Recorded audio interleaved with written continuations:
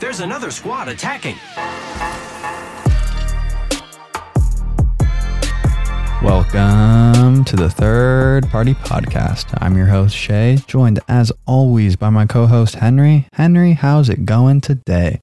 Very happy to be here as always. This is an episode we've both been really looking forward to, so I can't wait to dive into it. This is like what drives Henry and us, I think, further than anything in this game, so we're excited for it.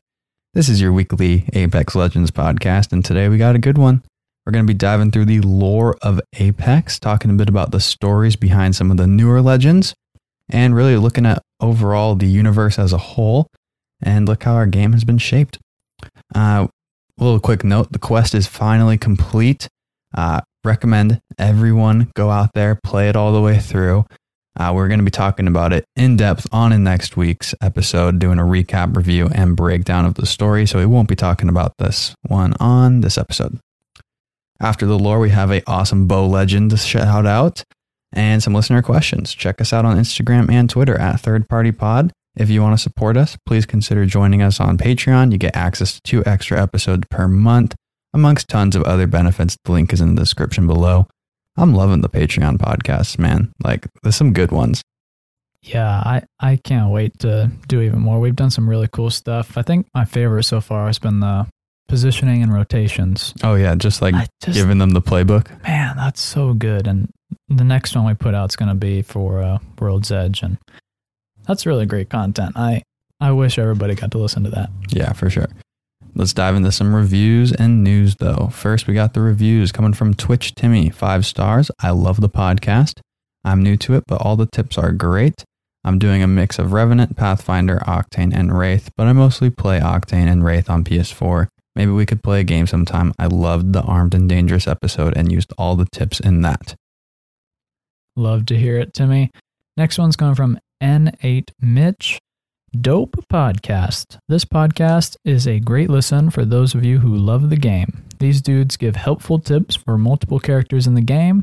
I've been playing since first drop of the game with a short break during Season 1. Hit Pred a couple seasons ago, but haven't been grinding ranked since. Been really enjoying pubs with friends. Hit me up if you guys are ever wanting to play. I'm on Xbox at LLL Wumbo LLL. Peace. Except those could be eyes, so we don't know for sure. Could be. Try both. Next, we have David Diaz.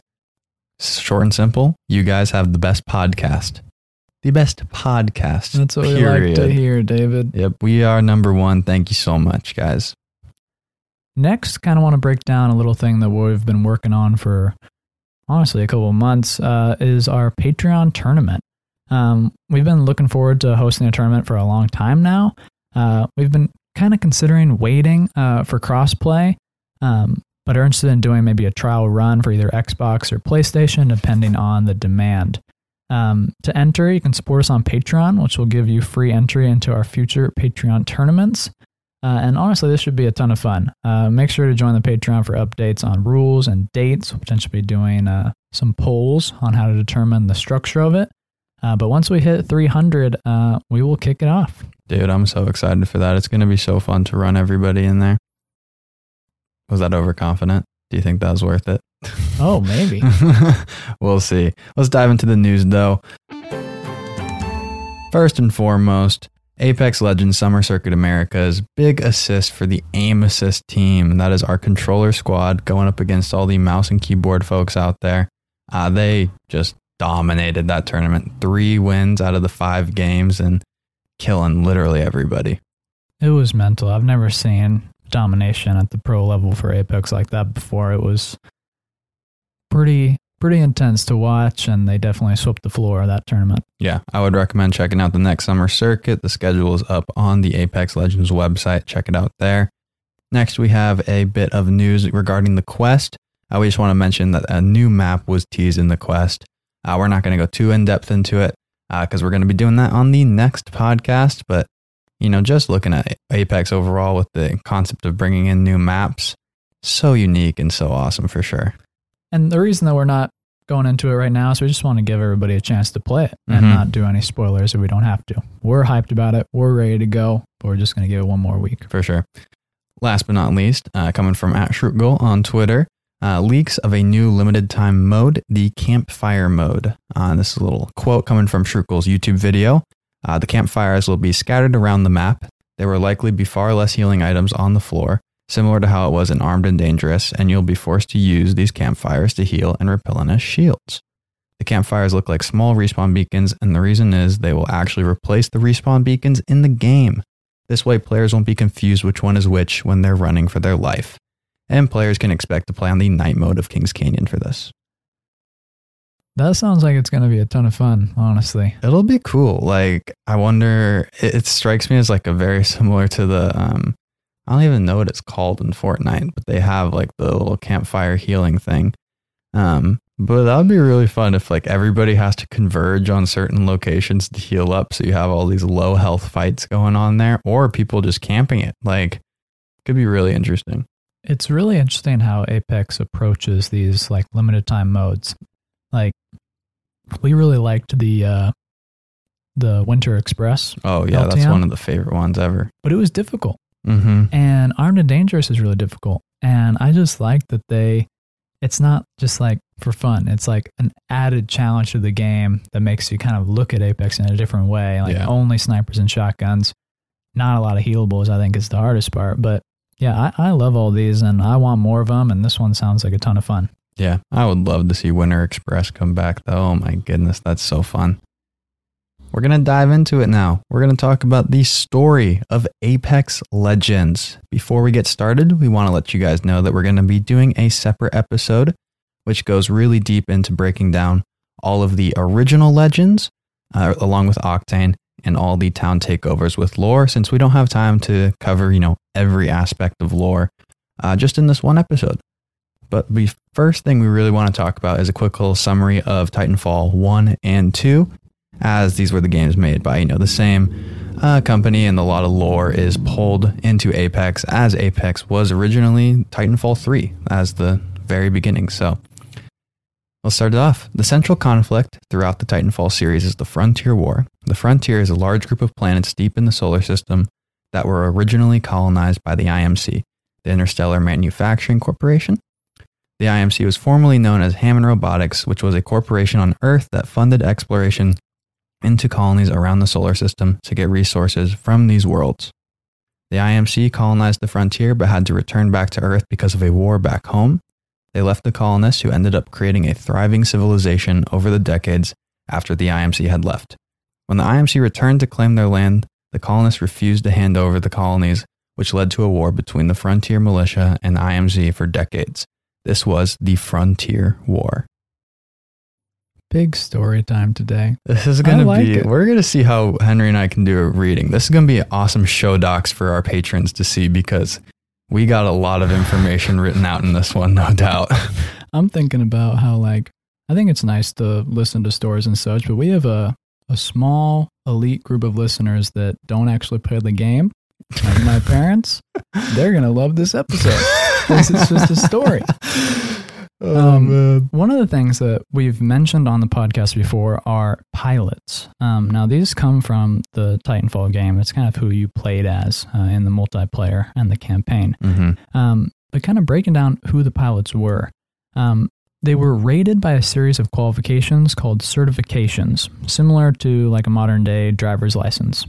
These certifications apply in both civilian and military roles, qualifying a pilot for specific occupations such as salvage, deep space search and rescue, shipping, loading, construction, or agriculture.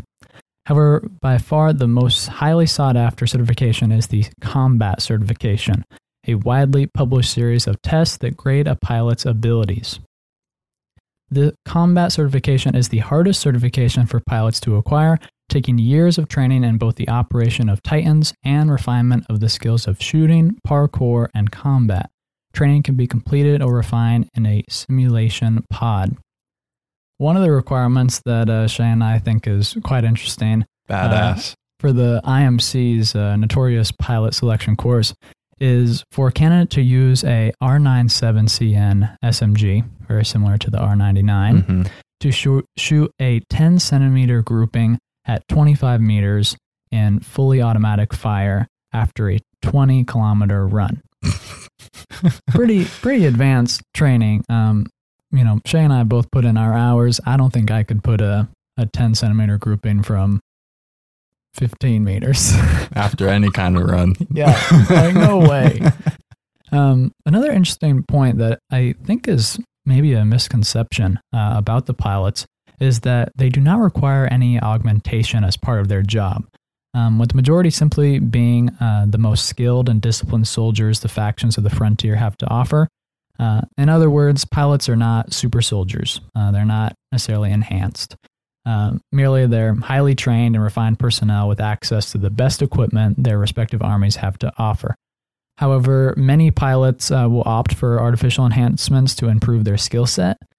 These can range from minute enhancements such as hearing aid, aerial implant, to the transhumanist simulacrum and the Spectre camo, both of which completely replace the pilot's organic body with a robotic one. This is pretty much how in Titanfall you got the abilities like STEM, where you pretty much are enhancing your organic body and changing it out for an artificial one. Something that's very interesting about the pilots and allow them to fit into a game is that they are unique in that they're not limited to one weapon. They can choose whatever equipment they'd want. Very much different from their comrades, like the grunts that are kind of set to a basic loadout. Very much a special forces-esque unit, pretty much the pilots. And something that's pretty interesting in the militia, at least, is that the pilots are often given officer ranks and lead their forces into battle. This is, interesting because, in modern day, military officers don't necessarily lead from the front. Yeah. Like, you're not going to really have commanders and lieutenants really being in a special forces team going in. I'm going to go full nerd here, but it reminds me of like the Star Wars, the Clone Wars episodes with, you have Pon Krell, who was like the lead in the 501st, and he was like in the back, and all the troopers are up front complaining like, Anakin would have led with us, he's a general. And so it's just like that vibe for sure. Yeah, really cool. Yeah, I think that all like military games and stories like Star Wars really get a lot from having officers in the field, and these pilots are definitely not messing around in the old combat abilities.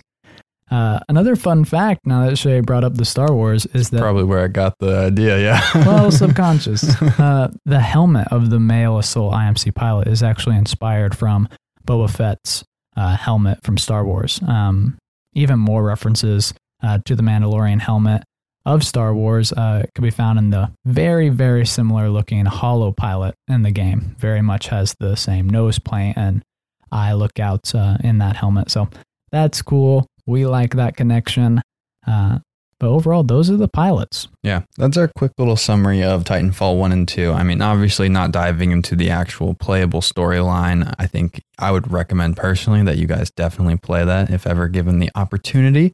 But I think that's the information that really does present itself into Apex, talking about the Frontier War. And, we talk about pilots a lot and potential ideas. So I think it was good to let you guys know what is there. Now we're going to talk about when is Apex set and kind of looking at the timeline. Apex is set after the Frontier War in a place called the Outlands. The Outlands is a small part of the frontier, far away from everything else. It was untouched by the war. And so from Cuban Blisk, who we'll get into in a second here, from the original Apex Legends trailer, the Frontier War is over. The militia technically may have won, but both sides left the frontier. After decades of conflict between the IMC and the militia founded to fight them, the region of space known as the Frontier can finally see peace. But liberation can come at a cost. The frontier worlds were left barren by the war, and promised aid dwindled to nothing. With no way to support themselves, those who remained had no choice but to leave their homes. The brave relocated to the Outlands, a remote cluster of planets on the fringes of the frontier. The Outlands are untouched by war and teeming with resources and opportunity. But life is cheap here, and danger lurks around every corner. Its pioneers, explorers, and outlaws used to spend their lives locked in an endless power struggle. Now they settle their differences in the Apex games.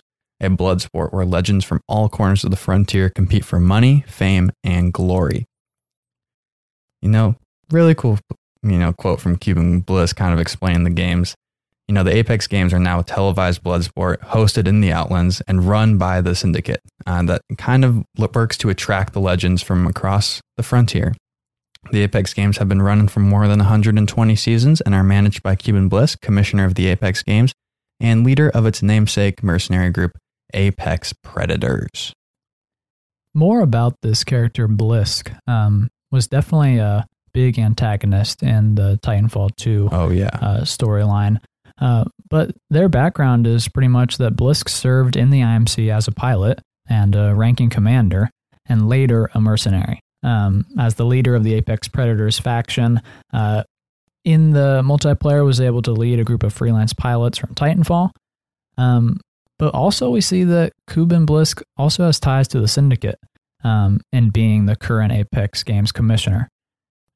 Something to just kind of mention, just because it's definitely a clear connection. Oh, yeah. Is that Ash, who we've now seen in the Apex quest, is a simulacrum hired by Blisk as a mercenary in the group, the Apex Predators. Definitely a relationship there. Interesting to see how the Syndicate kind of hired Loba to do all this quest, but we're going to get into all that next week. All the quests will be coming next week. We don't need to. We'll get sidetracked. More into the Syndicate, though.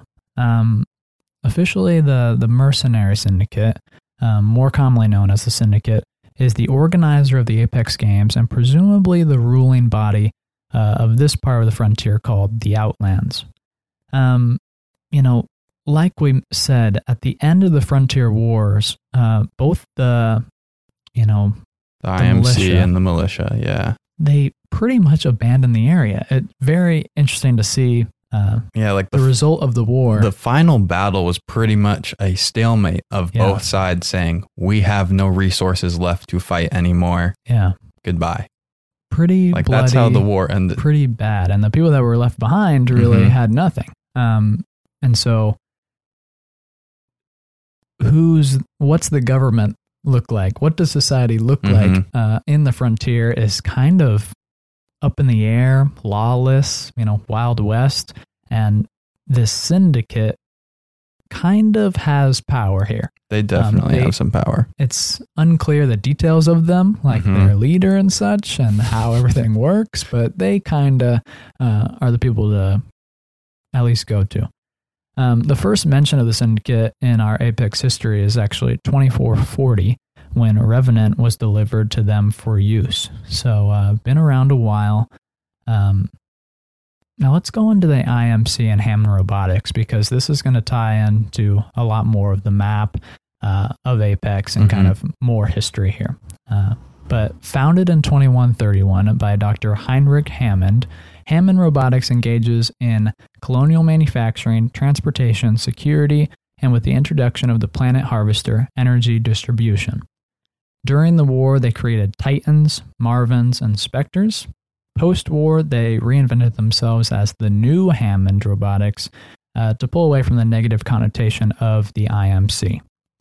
In 2420, a breakout in their robot simulacrum program started the previous year was achieved as the consciousness of the individual later to be known as Revenant was uploaded for the first time to a robotic shell. It would take 20 more years of work before he was fully operational, however, after which he was delivered to the Mercenary Syndicate for their use. So much good stuff. Lots to chew on here.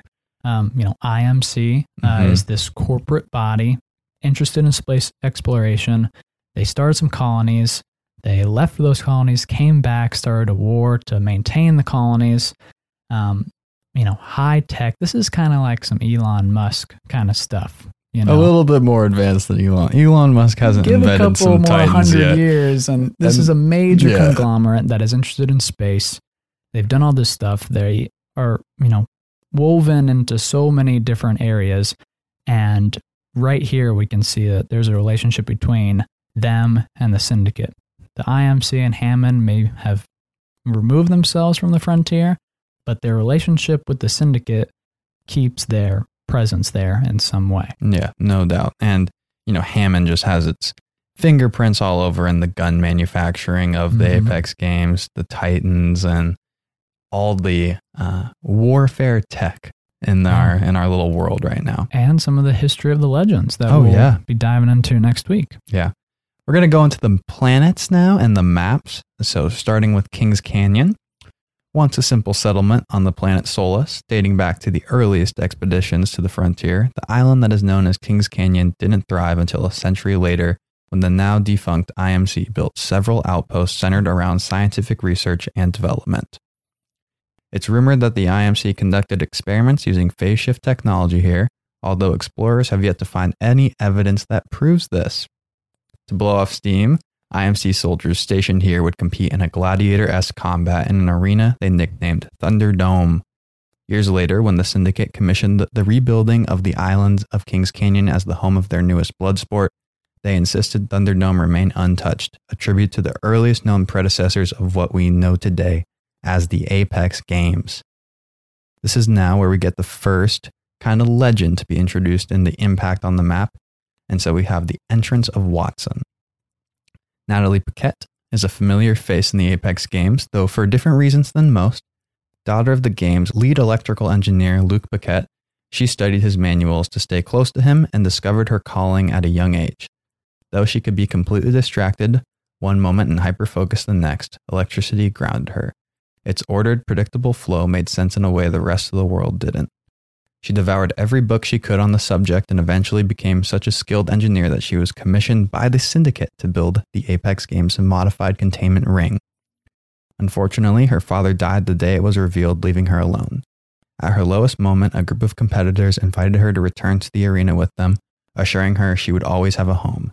She now fights alongside her friends in the arena she helped build, destroying incoming missiles, recharging shields, creating fences, and using her pylon to silence fights that get too loud. Nobody knows the arena better than Wattson.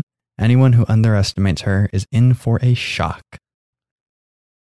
Everybody loves Wattson. Wattson's such a great character, and I will just randomly say that she has the best dive trails in the game. Like, so many good ones.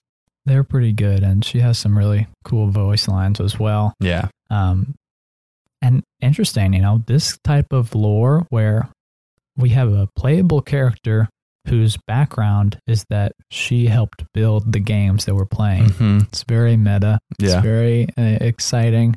But now on the other side of that, we have Crypto. Now, Crypto specializes in secrets. He knows how to uncover them and how to keep them. He's a brilliant hacker and encryption expert. He uses his aerial drones to spy on his opponents in the Apex arena without being seen. Orphans raised on the streets of Soamoto, Tae-Jun, or Crypto, and his foster sister, Mila Alexander, escaped a life of squalor by becoming computer engineers, designing drones used by the Syndicate to transmit the Apex games throughout the Outlands. But 2 years ago, Tae-Jun and Mila accidentally discovered a prediction algorithm used by the Syndicate to rig bets for the Apex games. This led to Mila's mysterious murder and the framing of Tae-Jun for it. With his reputation destroyed, the Syndicate after him, he gave up his identity, his face, and his family in order to facilitate his redemption. Wanting to get closer to the people who framed him, Tae-Jun planned to join the games, but thought he wouldn't be able to pass the game's qualifiers. He then hacked into the game's mainframe and put himself in the records as a legend, but not before blowing up Kings Canyon Repulsor Tower to serve as a distraction. This allowed the entry of hostile wildlife on Kings Canyon and disruption of the games. Now joining the games as the combatant known as Crypto, he seeks justice and revenge. Very interesting stuff surrounding Crypto. We have, yet to see his entire story play out, but this kind of background definitely sets him up to be a fairly front and center legend. Yeah, and I just love how these first two, I guess the second and third legend after Octane, really impacted the maps that we are on. Crypto essentially destroying the first map, and Watson, being responsible for the ring that has taken many lives in the Apex games. Absolutely. And, obviously the King's Canyon Repulsor Tower being destroyed by Crypto allowed for the Leviathans and the Flyers to pretty much go around free range. Destroy everything. Which was, quite invasive to traditional games, but, allowed the Syndicate to kind of build up some new things, definitely made gameplay pretty cool. But then had to switch over to World's Edge because of it. The once uninhabitable world of Talos became a hotbed of IMC activity when a rare mineral compound was discovered beneath its surface. Heat-reducing towers were built to supercool its natural lava flows, and the town of World's Edge grew around them. Decades ago, an explosion in one of the towers covered the surrounding area in a lethal flash freeze. Today, World's Edge is deserted, its borders inhabited by a small community of hunters who reportedly spurn modern technology. After the Repulsor attack on Kings Canyon and the various attempts to rebuild it proved too much trouble than they were worth, the games were moved to World's Edge.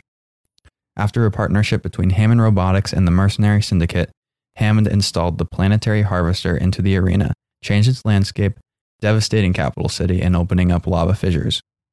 The Planetary Harvester is, of course, a massive energy distribution tool, leading to a massive revenue opportunity for Hammond and potentially the Syndicate. Hammond sponsored a legend to join the games in the partnership agreement, including the Harvester, Forge. Standing 6 foot 5 inches tall and weighing 269 pounds, James McCormick, nicknamed The Forge, was a 5-time Hyperfighting Federation champion before he was set to join the Apex games. He has already achieved widespread popularity as the People's Champ and was notably already popular 3 years ago when he met and sexually harassed Anita Williams Bangalore. His entrance to the games was highly anticipated because of his popularity alongside his sponsorship by Hammond Robotics. Before his official entrance to the games, he was being interviewed live by the Outland Television's Lisa Stone when Revenant stuck behind him and impaled him, immediately causing his death at the age of 28. That was such a good trailer, and just like the combination of lore with the characters, the fake out by the devs, like, oh my goodness, so good. The misdirection and the marketing behind that was pretty special. And just this universe is so unique for many reasons, this being one of the larger, brighter ones. But now, after Forge is no longer with us, we have Revenant enter the game. Revenant used to be a human. He used to be the greatest hitman the Mercenary Syndicate ever had. He used to look into the mirror and see his human face looking back at him. Then one day he finally saw what he had become in the hands of the Mercenary Syndicate and Hammond Robotics, a walking nightmare of steel and vestigial flesh. The Simulacrum Revenant first booted up in 2420, though it took another 24 years for the robotic shell to function properly, after which he was delivered to the Syndicate for their use. For 3 centuries, Revenant has been an agent of death for the Syndicate, typing the name of the target, and a day later, they're dead. And when Revenant himself dies, his masters resurrect him again and again, snatching him from death's embrace and programming him to forget. But one day, after killing Marcos and Aliza Andrade, he looked at a mirror and finally saw himself for what he had become. He swore that he would hunt down every last person who did this to him. But more than 2 centuries have passed, and they're all gone. Or so he thought. The return of Hammond Robotics to the Outlands has renewed his thirst for vengeance. He snuck into their facilities, trying to find out more about himself, when an interview with Forge, a legend sponsored by Hammond, was conducted in World's Edge. He went there and killed him. It wasn't the first, nor would he be the last, for he won't stop until anyone connected to Hammond is dead. Of course, he doesn't mind eviscerating a few of the legends along the way. He used to need a reason to kill, but he's not that man anymore. Rev's backstory is amazing. The trailer was, the introduction of the amount of Easter eggs in the Revenant trailer was insane. And should we just dive right into this next thing? Let's run it. Yeah. You can't talk about Revenant without talking about Loba. So looking at Loba, when Loba was 9, she looked on as a simulacrum hitman revenant killed her family. Left with nothing, Loba was given to a foster family, but like her mother and father, she quickly found out she was good at being a thief. She started with picking pockets, and as her skills improved, Loba used every tool at her disposal to lift herself from the gutter. Everything changed when she broke into a supposedly impenetrable facility and got her hands on the jump drive tech stored inside. With her new teleportation bracelet, the most secure and unattainable items were within her reach. So was her dream of living the high life. Rumors spread across the Outlands. If you wanted something valuable and well-guarded, Loba's who you go to. She was almost able to put her past behind her, but when Revenant joined the games, her past catapulted her into the future. Desperate to find a way to kill him, she found out the truth about the simulacrum with her help from her friend, Jamie, and successfully sabotaged a facility full of Revenant bodies, bringing Skulltown and Thunderdome crashing down in the process. However, she learned it was just one of many such factories hidden across the frontier. Now she joins the games to find a way to end him for good. It doesn't hurt that the arenas are brimming with treasures just waiting to be plucked. Revenge will come if fortune favors her. In the meantime, some shiny things have caught her eye. It's really amazing. I love this lore. I love how the legends not only interact with one another, but have been introduced with, the game and the map in mind. Mm-hmm. We have Watson, who has this backstory building the map.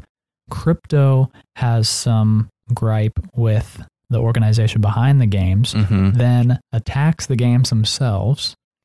And then Revenant also has gripe with the people behind the games, enters the map live for us in this trailer releasing Forge.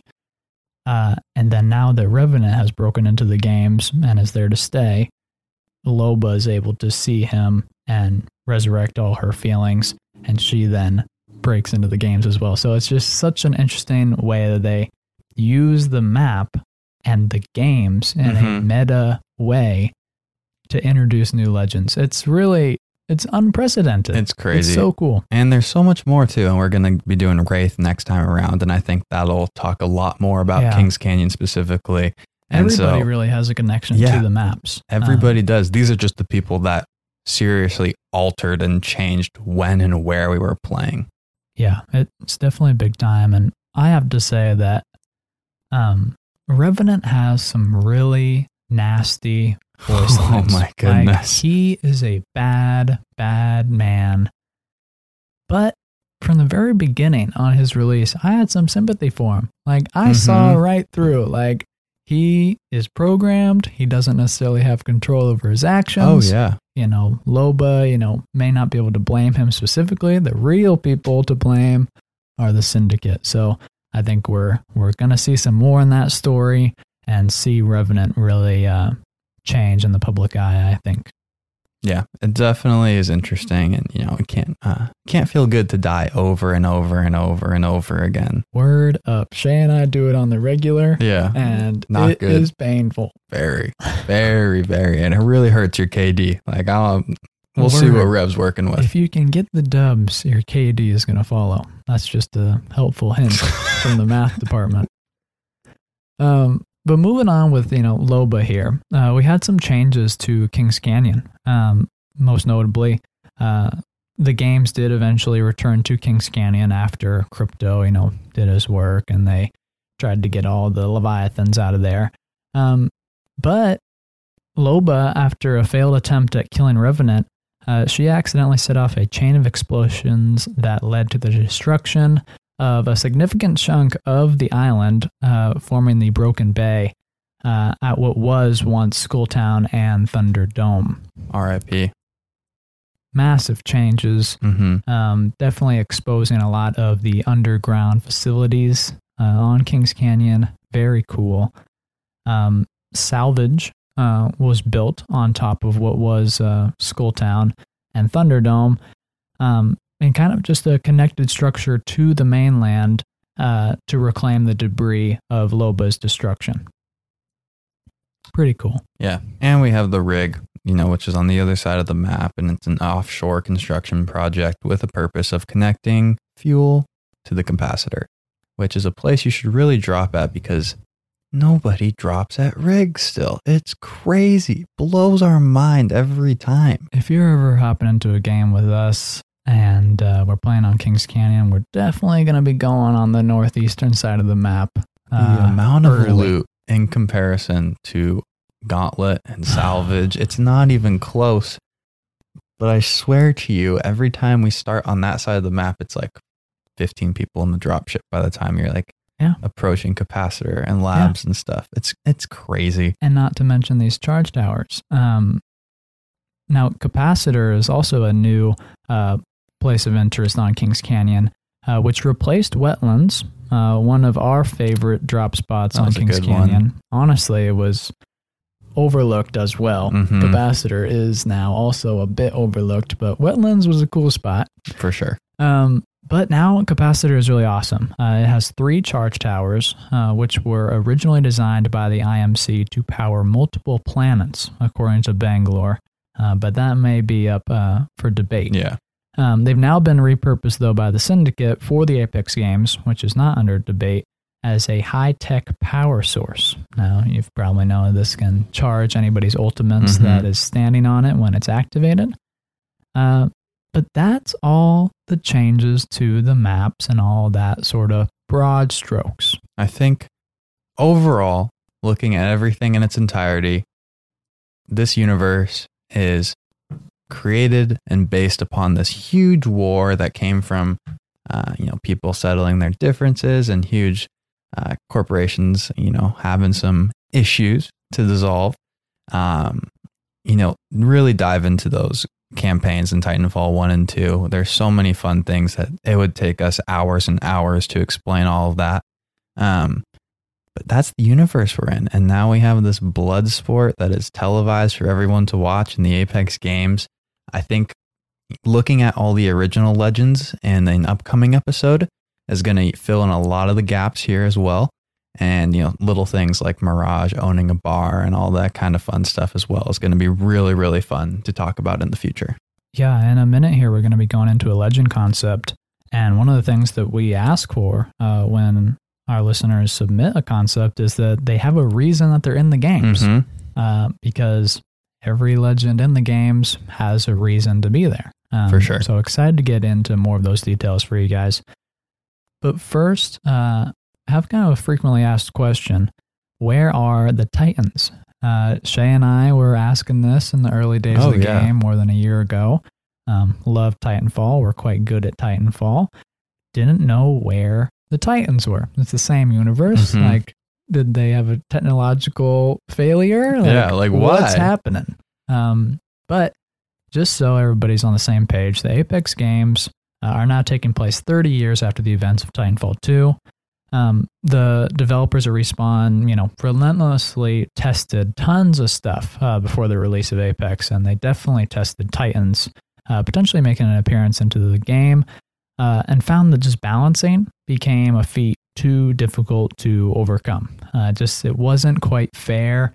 It made combat confusing. If they gave the Titans a weakness, it wouldn't really feel...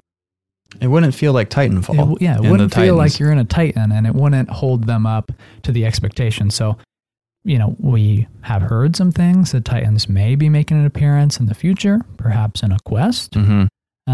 But that's kind of all we know as to why the Titans aren't here in the Outlands today. The balancing is hilarious because you look at pilots who I believe we've seen a couple devs pretty much say that a pilot from the war would dominate a current legend in Apex. That's just how amazing of warriors and fighters they were. Those guys still got freaking squashed by Titans very easily in the game. So it's a tough thing to balance. Lifeline versus a Titan wouldn't be very fair. Yeah, and it's just I think overall, even though I think it would be awesome, I think playing Titanfall is awesome. Exactly. So I think they can stay separate. And I think that I can continue to enjoy Apex and kind of the clarity of that game. Okay, that is it for our first kind of dive into the overall lore of Apex. We hope you guys learned something in that. we'll definitely be doing more, talking about the rest of the legends and connecting a lot of the things I think we'll be finding out here in the near future, potentially with the introduction of season 6 as well. And yeah, let's dive into our legend concept though. First and foremost, big thank you to everyone who submitted a concept. There were a ton of them. We're reviewing them. We'll continue to feature the ones that have, some of the most creative ideas and a lot of lore based around them.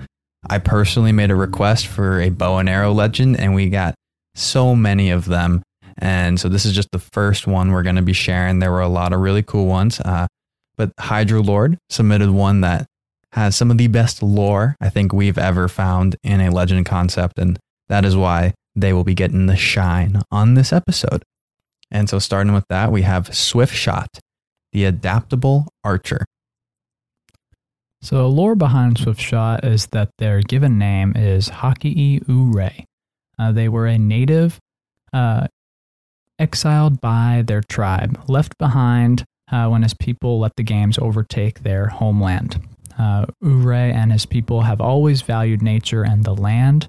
Now Ure fights in the Apex games to drive off the foreign invaders off of his homeland or to help limit the damage to other places of nature, because he cannot sit aside and let others destroy it.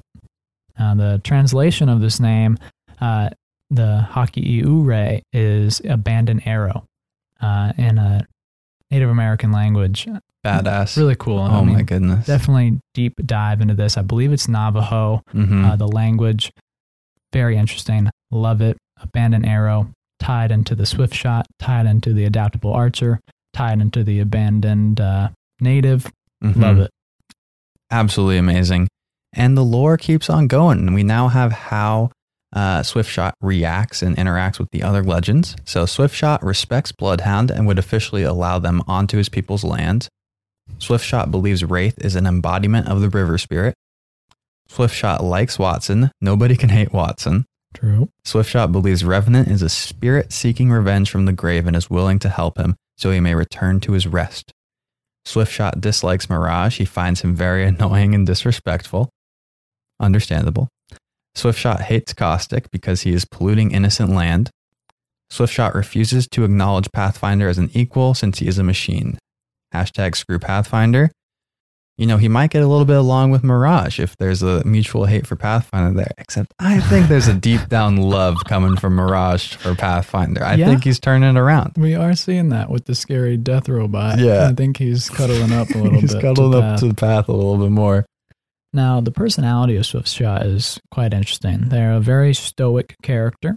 They don't communicate very often, likely due to the time he spent alone in exile and language limitations. He speaks in very short phrases and occasionally will share a metaphor. He was raised with a sense of duty and honor that play into his interactions and drive him on his endless quest.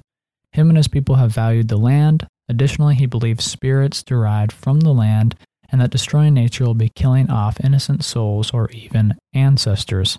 He doesn't hate the people who have come to destroy the land. He believes they are just confused and tries to make them understand what he believes.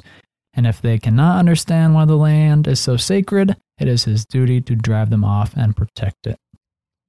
Just amazing work, Hydro Lord, with the lore. Like, so good. And it's the kind of stuff that really, really gets Henry and I hyped up and running around the apartment a little happy, for sure. Word. We're going to dive into the abilities now, starting with the passive Hunter.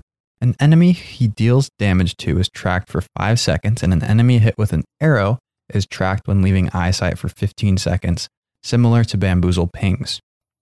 All downed enemies are highlighted on vision with the color of their knockdown shield. If no knockdown shield, they will be highlighted red. Do you want to go all the abilities, or should we talk one by one? Let's break it down one by one because they get kind of in-depth. Yeah. This is an extremely good passive. Oh, yeah. Extreme. Something we've been talking about for a little bit is someone that can reveal enemies' locations. And I like how this is incorporated. It potentially could be a little strong for having an enemy he deals any damage to be tracked. maybe it should be limited to just the arrow, but I do like how, it makes sense with his lore as a hunter and a tracker and such as well. The addition of having anybody that's knocked being highlighted red so good. Is kind of scary. Mm-hmm. Like, this hunter wants to finish you quickly. And we've had some concepts that have like faster finishers or people that get bonuses for finishing people. But this is kind of an interesting perspective on it. And, plug here, Shay and I have really tried to pull ourselves away from the tunnel vision of having a main. Mm-hmm. That's not necessarily advice for all of you guys to just start, playing whatever. We have put in our, hours, 4,000 or 5,000 kills on, very specific legends to refine them. But, we've been enjoying other legends, and specifically, we've both played a good amount of Bloodhound. And this ability to scan and reveal people is more dynamic than you may assume. Definitely more than we gave it credit for and have for a while. I think with the thought of us playing a lot of ranked as well, it's just huge to find the finished people, find the solo, or if you're approaching a fight, finding the one person that is separated from the team. Yeah, it's really massive. And after all the changes to it, the fact that it lasts a long time and has such a wide range, it's really an underrated ability just by itself. And so this hunter passive, being able to track people that you do damage to and kind of keep tabs on them, very nice idea. Yeah, I could see it being awesome in game, just like hitting someone once and then like you see them, if they're peeking or if they're behind cover and very little things like that. But let's talk about the tactical a little bit. Sacred Bow. When pressing the tactical button, Swiftshot will pull out a bow, which will act like a bow in most other FPS games. The bow uses a single stack of ammo type for a single arrow. For example, 60 light bullets is about 3 arrows. Additionally, each ammo type has different types of arrows. When a slot of ammo is depleted, the bow enters a 20-second cooldown. All arrows make a sound through the air, but are hard to track the initial direction. So for the original arrow, if no ammo is attached to the bow, Swiftshot gets a single arrow that deals 30 damage. If you use light ammo, so light arrows do small amounts of damage, like 25, but can be shot very quickly and are silent and hard to see. Then we have heavy arrows. Heavy arrows have the longest draw time and a short range, but can deal 35 damage per hit, push enemies back, and can even pin enemies to walls if they are close enough. Then we have the scatter arrow, so this is shotgun ammo. The arrow on impact to a surface other than the enemy sends several arrows in a different direction. The scatter arrows do about 15 damage each. Then we have the sharpshoot arrow, or sniper ammo. The sharpshoot arrow has a long draw time, but a large range. The arrow does 35 per hit, but hits for 100 damage headshot. We then have the shield piercer arrow, energy ammo. The shield piercer arrow ignores the shield health, doing damage directly to the health, about 20 damage per hit. Cool idea. So cool and so just like, so well thought out. Amazingly. Yeah, the mechanics of how you would have multiple ammo types in the same weapon or tactical is something that maybe people are wondering, like, is that feasible? Like, would that be complicated? We have the D-pad on controllers that can kind of allow you to cycle through things. We have Mirage's ability that's now able to be activated with that additional to pressing the tactical. So I think this is obtainable. I think it's pretty neat. It's very out of the box, very creative. It would be really cool for a legend to have just a different concept of inventory throughout the game. Yeah. Like they could be running a light and a heavy gun, but now there's a reason for this person to carry light, heavy, shotgun, and sniper ammo. Like it'd be, if that's how it is used, that'd be very, very interesting for sure. Yeah, it's definitely interesting. And kind of the idea of giving a legend a weapon of some sort, whether it's a tactical or an ultimate, is just kind of an interesting thing from a loot perspective. I don't know if Respawn has considered this, but I like it not only from kind of a cool standpoint, but also from a team standpoint. everybody on my team wants a G7, Mhm. but not always is there 3 G7s. So if I can instead have this weapon that I practice with a lot and I already have, that can make it nice for the teammates and sharing weapons, I think, at least. Oh yeah, for sure. It'd be really cool. And, off drop to have this a little bit off the bat could be better than, picking up a Mozambique. Yeah. But I also think that Hydra Lord did balance this well. If you don't have a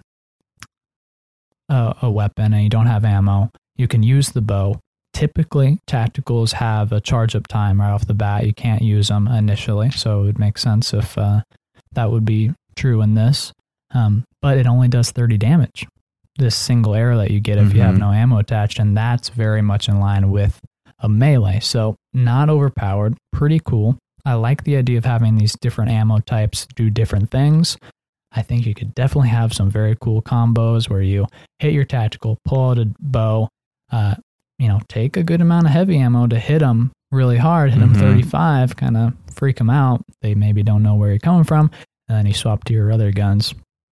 Could be a pretty good assault ability. Oh yeah, for sure. Now we have the ultimate Cursed Arrow. Load the bowl with a single arrow. Anyone hit by this arrow will take 1 damage per 2 seconds until they are dead. Not downed, dead. Octane's regen counters out the effect, but he can no longer regen health. Pretty dang powerful. It's like... You'd have to constantly be healing throughout the game if you got hit by this, essentially. Yeah, essentially, you are done. But, we speak very highly of the Revenant Tactical and its power. It's a very good ability to really put the clap on people. Definitely.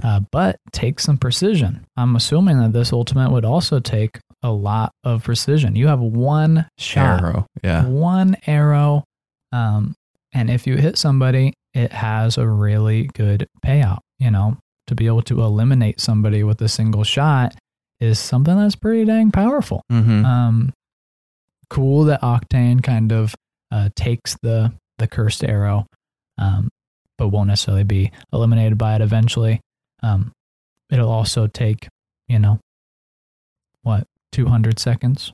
1 damage per 2 seconds. Oh yeah, it'll take a long seconds, time. More than 3 minutes to actually be eliminated if you're not shot by anybody else. Very cool. I like the idea, honestly. I'm not going to say anything bad about it. I think it's pretty cool. I agree, 100%. Thank you so much for the submission, Hydra Lord. It was freaking unbelievable. The amount of lore behind this character is absolutely awesome for sure. We're going to dive into the questions though now. Henry, I'll have you start this first question because you got a certain connection with this guy. That's right. We have a question from Henry from Instagram. What's up, guys? I've listened to a few episodes and I've got an interesting question for you too.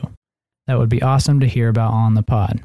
I've played Apex on Apex since release after launch, and me and my brother have had some interesting discussions since then about a new Legend concept.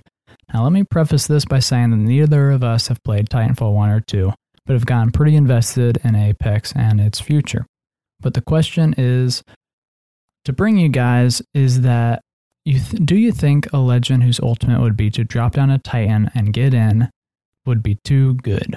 Myself and my brother have come to the conclusion the Legend might be terribly out of place from a narrative perspective, but they could maybe have a passive that is usable at any time and a tactical that can only be used while in the Titan. We came to the conclusion that this might be balanced based on the fact that in high-level play, the game heavily relies on being in a building, and if the Titan dropping had a similar animation to Lifeline's package, we all know it could be seen from a far distance. Additionally, the Titan's weapons could be something like a flamethrower. That way, its damage output isn't crazy when competing with teams far away. So yeah, that's all I got. I think the first reaction I have is definitely interesting way to try and balance it. But if you think about an end game perspective, if you feel like you have to have a certain Legend on your team in end game to be successful, that's going to be an issue. And having a Titan in end game with a flamethrower on really small ring shrinks, which are pretty much every time in the open, it is not often that the ring shrinks inside of a building. That's going to be a little overpowered and could be an issue in that standpoint. Mid game, maybe not, but I just see it as like if you end up running into a Titan in the open, there's nothing you can do. There's only a small handful of characters that could run away. And if seeing another Legend's ability makes you run away, that's an issue. Like even Gibraltar's, ultimate, if it's dropped right on your head, you will still survive if you have full health. But yeah. I think it's something that everybody's excited about. We love Titans. Mm-hmm. We love Titanfall. This is cool. It's just tough in any part of the game. I hear what you're saying about the range of the attacking ability. Yeah. But I think it just comes down to a size and health thing. Yeah. Like you can't take this person out in a normal way, even if everybody's focusing fire. Mm-hmm. That's not what a Titan is. Full stop. To kill a Titan as a pilot, you have to climb on its back twice in Titanfall, take out its battery, throw a grenade directly inside of the Titan. And doing that twice, I think, lowers the health pretty far, but does not even just kill it on its own. And then the pilot ejects from the Titan. Exactly. So it's very tough. I can potentially see some sort of mechanized, Legend that might be able to call in something similar to a Titan, but say they had a very exposed cockpit. Yeah. Where they could, somebody could come up with a shotgun and, to hit them, even while they're in this kind of thing. Maybe they're protected from the back. Maybe they have a flamethrower attached. Maybe they have a tactical that's built into it. It is an ultimate. But if you could get the size and the health in, I think you couldn't really have a traditional Titan, but you could have something very similar to this. Yeah. So Titans are so amazing and fun and awesome in Titanfall. The last thing I think we want to do is ruin that image in another game by weakening the Titan to the point where it's like the people that then go back and play Titanfall are like, whoa, this thing's overpowered in Titanfall and such. It's just a tough balance to strike for sure. Yeah. Next, we have a question from For Sure Jacob. Hey guys, big fan of the show. I have now been listening for about 3 months after my best friend showed me you guys. Very nice to listen to people who are as passionate about this game as we are. We've been playing since Season 1 on PS4. I'm very excited for both crossplay and the game coming out on Switch. My question is, how do you guys feel that there will likely never be cross progression in the game? Personally, I think that every game that now comes out should have it, and because this game is coming out on Switch, I'd love to be able to have all my kills and skins on just one profile. Keep up the good work, guys. Cross progression is very interesting. There are money incentives for EA to not have cross progression in Apex. A lot of people spend money on multiple platforms already. But with the introduction of crossplay, there is a chance. Cross progression is in EA systems in the sports games already. And so it is definitely something that they could do if they desired it to. It would be very interesting. Like, they would involve, creating your EA account and then like logging into your EA account within Apex to actually sync it up between multiple things. I don't know if it makes sense for them to do it, but I understand the desire for it. And I definitely hear it as well. We're starting to stream on PlayStation and we don't have our same sort of stats or skins and such. But I think the main thing to focus on with crossplay coming is that the game is going to be better. So much better. Whether you play on PC, Xbox, PlayStation, like you want to stay on that system. Mm-hmm. I could potentially see some people that maybe play on Apex that want to switch over to PlayStation for the next gen, them kind of being sad by a restart to their stats. But other than that, and people wanting to mess around and play on the Switch, I think that this crossplay is going to be really strong for the game. Most people are going to stay on their same accounts. Mm-hmm. And for the most part, the game's going to be healthier. People are still going to be leveling up on their Xbox, their main account. It's going to be great. Next question's coming from Brickmaster. Great podcast. You guys are amazing. Thank you for delivering great weekly content. Keep up the great work, you guys. Definitely deserve every 5-star review you get. Question. If you're playing with people that have really bad rage issues, what do you say to tell them to stop raging without sounding rude? I've tried talking to my teammates many times, but they never seem to listen. Any ideas? Tough one. Yeah. No doubt about it. Like, playing with people that have bad rage issues is not always the most enjoyable thing. I mean, are we talking, quit the game kind of rage, or are we just talking like yelling at themselves, or yelling at each other and blaming other people? There's 3 different types of levels to that rage in my mind, at least. Yeah, I think there's a lot at stake here and a lot of details. I'm glad you asked the question. It definitely matters and can affect, your enjoyment of the game. Absolutely. It's also important to know, is this somebody who is a personal friend of yours, or is this somebody that you only play games online with? Is maintaining that relationship really important? All those things, in mind, I think that one of the best ways to approach this getting upset with Apex is, first of all, here's kind of the perspective that I have in the game in general. Coming from a more traditional game, shooter like Call of Duty, you have respawn. And so you pretty much, whenever you die, the frustration is very short.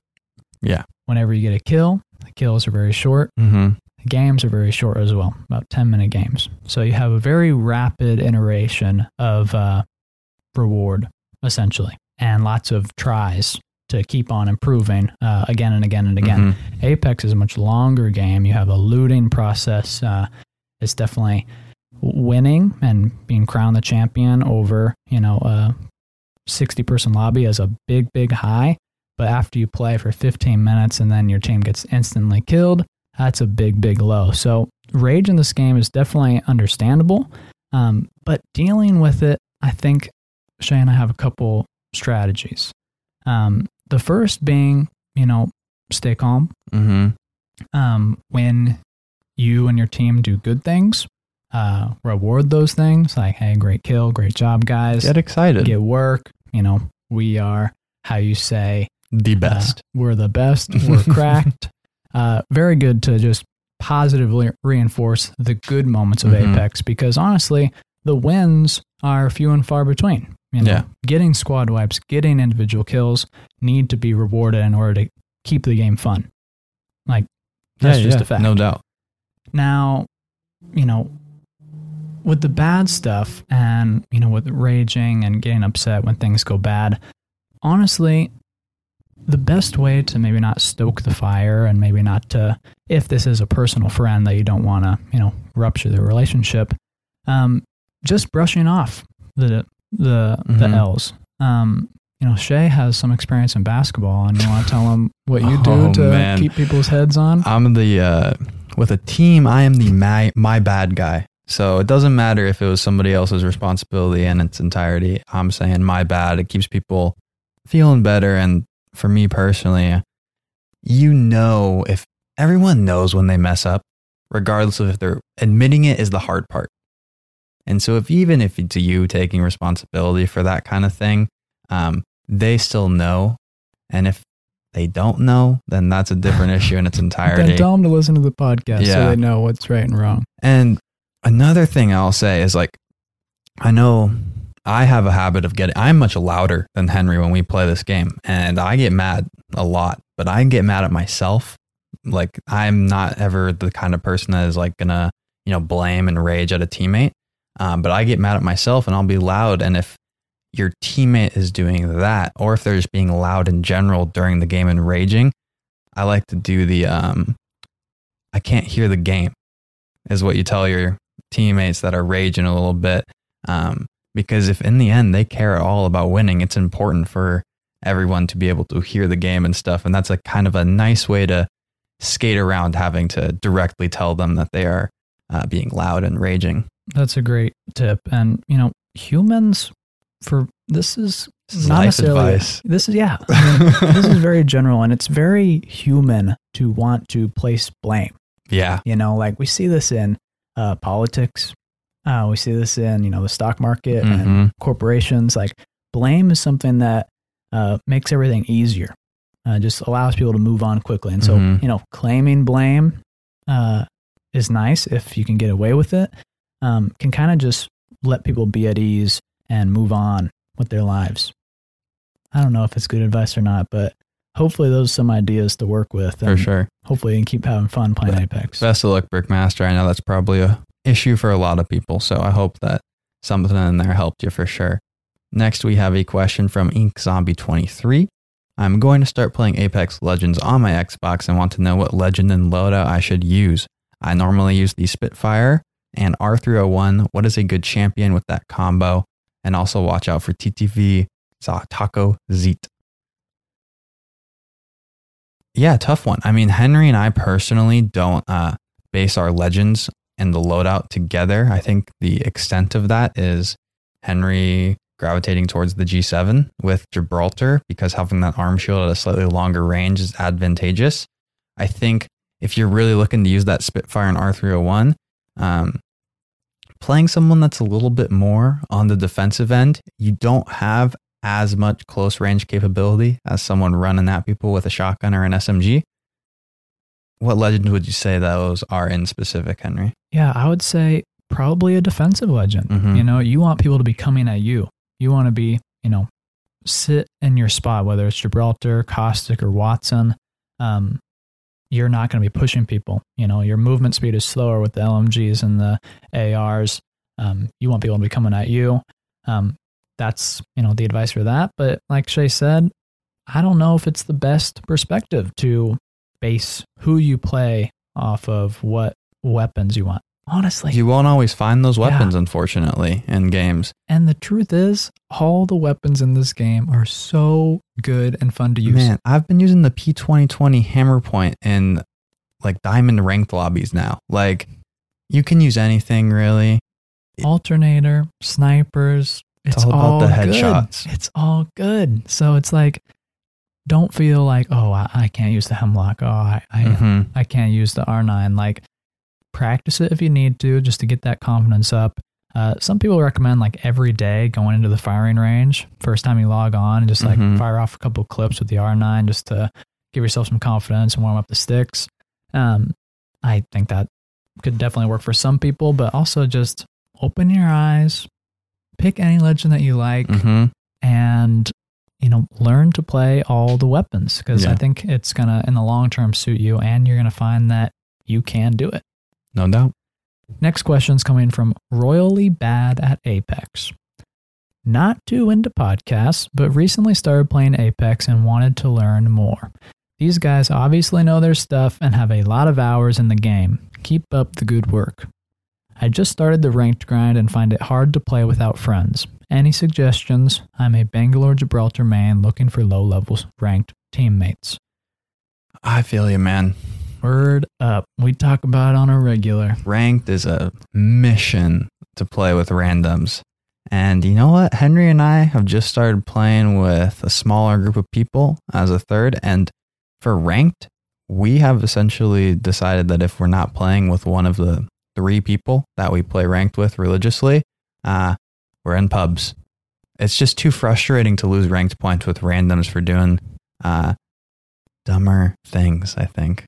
It's hard. You know, the randoms are very hard. You know, just to kind of knock this question out, try your best to find those people. Join our Discord. Definitely. I really think that can be a really great tool for people to connect and to find serious squad mates. And then, you know, if you're interested in joining the Patreon, that's kind of our, you know, first pick to play with us and to potentially find some really dedicated Apex players. So that's kind of the best advice I would say for looking for teammates. But you definitely hit the nail on the head and thinking that it's hard to grind ranked without teammates. No doubt, no doubt. Next question coming from player0937. My current weapon loadout is R9 PK. I've never had problems with the 2 until recently. I have started to struggle with the 2. Any suggestions for weapon loadouts? We have a great suggestion. Yeah. It's bread and butter. Simple. When all 3 people on the squad have it, you're winning. Henry, it's your favorite, so I'll let you share. Yeah, I've been saying this since season 3 on the first episodes of the podcast. Always been a G7 fan, and Prowler is an amazing weapon. Those 2 guns in like tandem work so well. Select fire makes it even better, but don't even trip. It's good without it. You Yeah. can handle it. Another suggestion, if you don't like that, or you want to maybe mix it up a little bit more from just that, which Shay and I are kind of staying pretty close to, check out our Slept On Weapons episode. Really, really good ideas in there, and we break down a lot of what it takes to be good at these weapons in comparison to some of the more meta weapons like the R9. Very interesting episode. I think you'll learn a lot from it. I think that's pretty cool. I think that's really good advice. Yeah. And like Henry said earlier, a lot of the weapons are good right now. I mean, you can find success with anything. Pick out those favorites that you control the most and run with those. I mean, I've been having a ton of success lately with the Mastiff, which is not something that has happened for a while. And I've been enjoying that while the success at least lasts. I also have to mention, player, I don't really know how your weapon loadout is the Peacekeeper. I find it fairly difficult to find a Peacekeeper on the regular, but if you got dibs on all the Peacekeepers, hopefully your teammates respect it. For sure. That's your loadout. For sure. Next question is coming from Ray Morgan. Thank you guys for consistently delivering and breaking down everything in such an easy way to comprehend. I always listen while I'm working, and it helps the day go by quickly. My question is, how do I keep myself from getting nervous during the final squad fights and remain calm? I find myself getting shaky and pumping with adrenaline when I'm up against the last team, which can be very distracting. Hope you guys have some insights on this. Thanks. I love this question. It's super relatable. We all hear this. Like, what a great question. I would say my very first thing is like, breathe, deep breaths. I find myself holding my breath a lot in the late game, tough situations. And when that happens, everything else is going to become a lot harder to use, and keep those deep breaths consistently. Focus on breathing. I love breathing exercises. Yeah. One of the things that we have really committed ourselves to in advising people on how to win more games, we did this again, Patreon episode, positioning and rotating.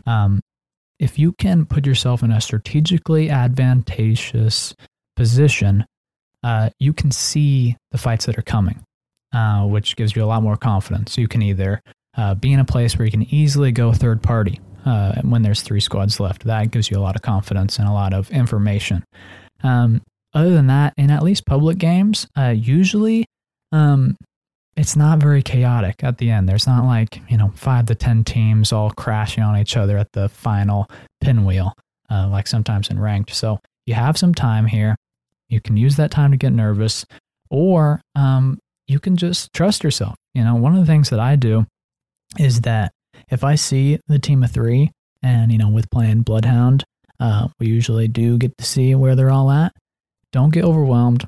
Don't get, too excited about it. Focus on one. Focus on winning a 1v1 or with your team winning a 2 or a 3v1. Focus on one, and then it's just like dominoes. You just knock them over. Definitely.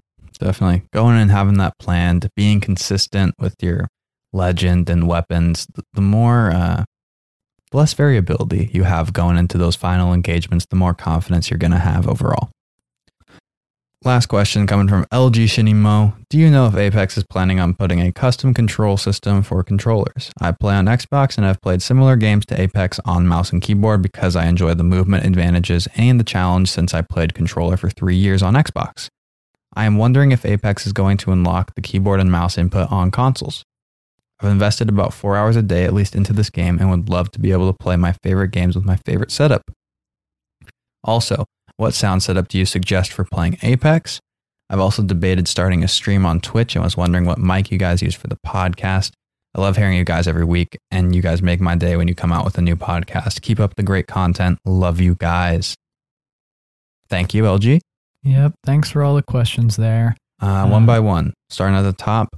I don't know a ton about mouse and keyboard input on console. I've never done it myself. I wouldn't be surprised if that is a thing that comes about with the addition of crossplay, unless crossplay is meant where you can turn off the ability to play with PC people on console because you don't want to smush all the mouse and keyboard and controller people together. I think that would be a sign of if that'll happen or not. And then with what sound setup you should be playing Apex on, headphones, headset definitely is the way to go.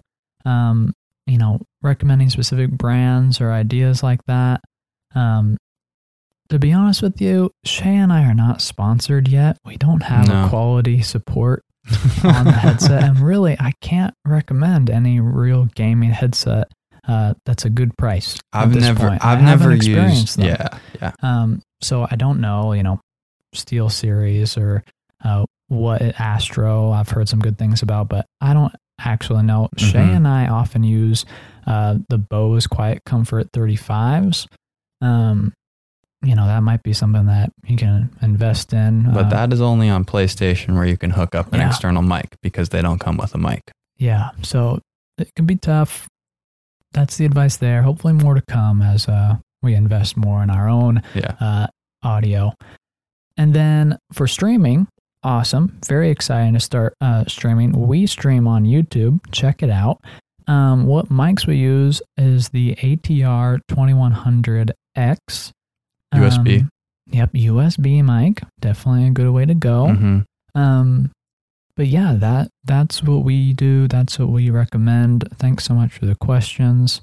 Yeah, I will just add in real quick on the streaming mic. Like, I love our mics, absolutely. If you're looking to solely stream, though, I would look at getting a condenser microphone. Right now, we use dynamic mics for podcasting purposes specifically. But condenser mics allow you to put your mic a little bit more off to the side rather than having it right in front of your mouth and pick it up. And sometimes depending on the setup you have, the mic can get in front of your screen and such. And that is something you can avoid with a nice condenser mic, like a Blue Yeti or something I've seen is very popular for a lot of people. But yeah. Good advice. Thank you guys so much. Please subscribe to us on Apple Pods. Give us a follow on Spotify. Leave a 5-star review with your question. We'll answer your question on the next episode. Follow us on Instagram and Twitter at Third Party Pod. We interact with all of you on there. At least we try. Check out the Discord via the link in the description. If you want to support us, join us on Patreon. Links in the description below. Last but not least, check out our YouTube stream, 10 a.m. Pacific time on Thursdays. We're looking at maybe switching that up so more of you guys can watch, but for now, that is the time. It is an absolute blast. Sub to the YouTube channel to get the notifications in the future. We're close to that 200 sub mark, so if you guys could get us across there, that would be huge. Thank you guys so much for listening to the Third Party Podcast. Peace. Boom! Whole squad down. Hey, brother, not today. Maybe tomorrow.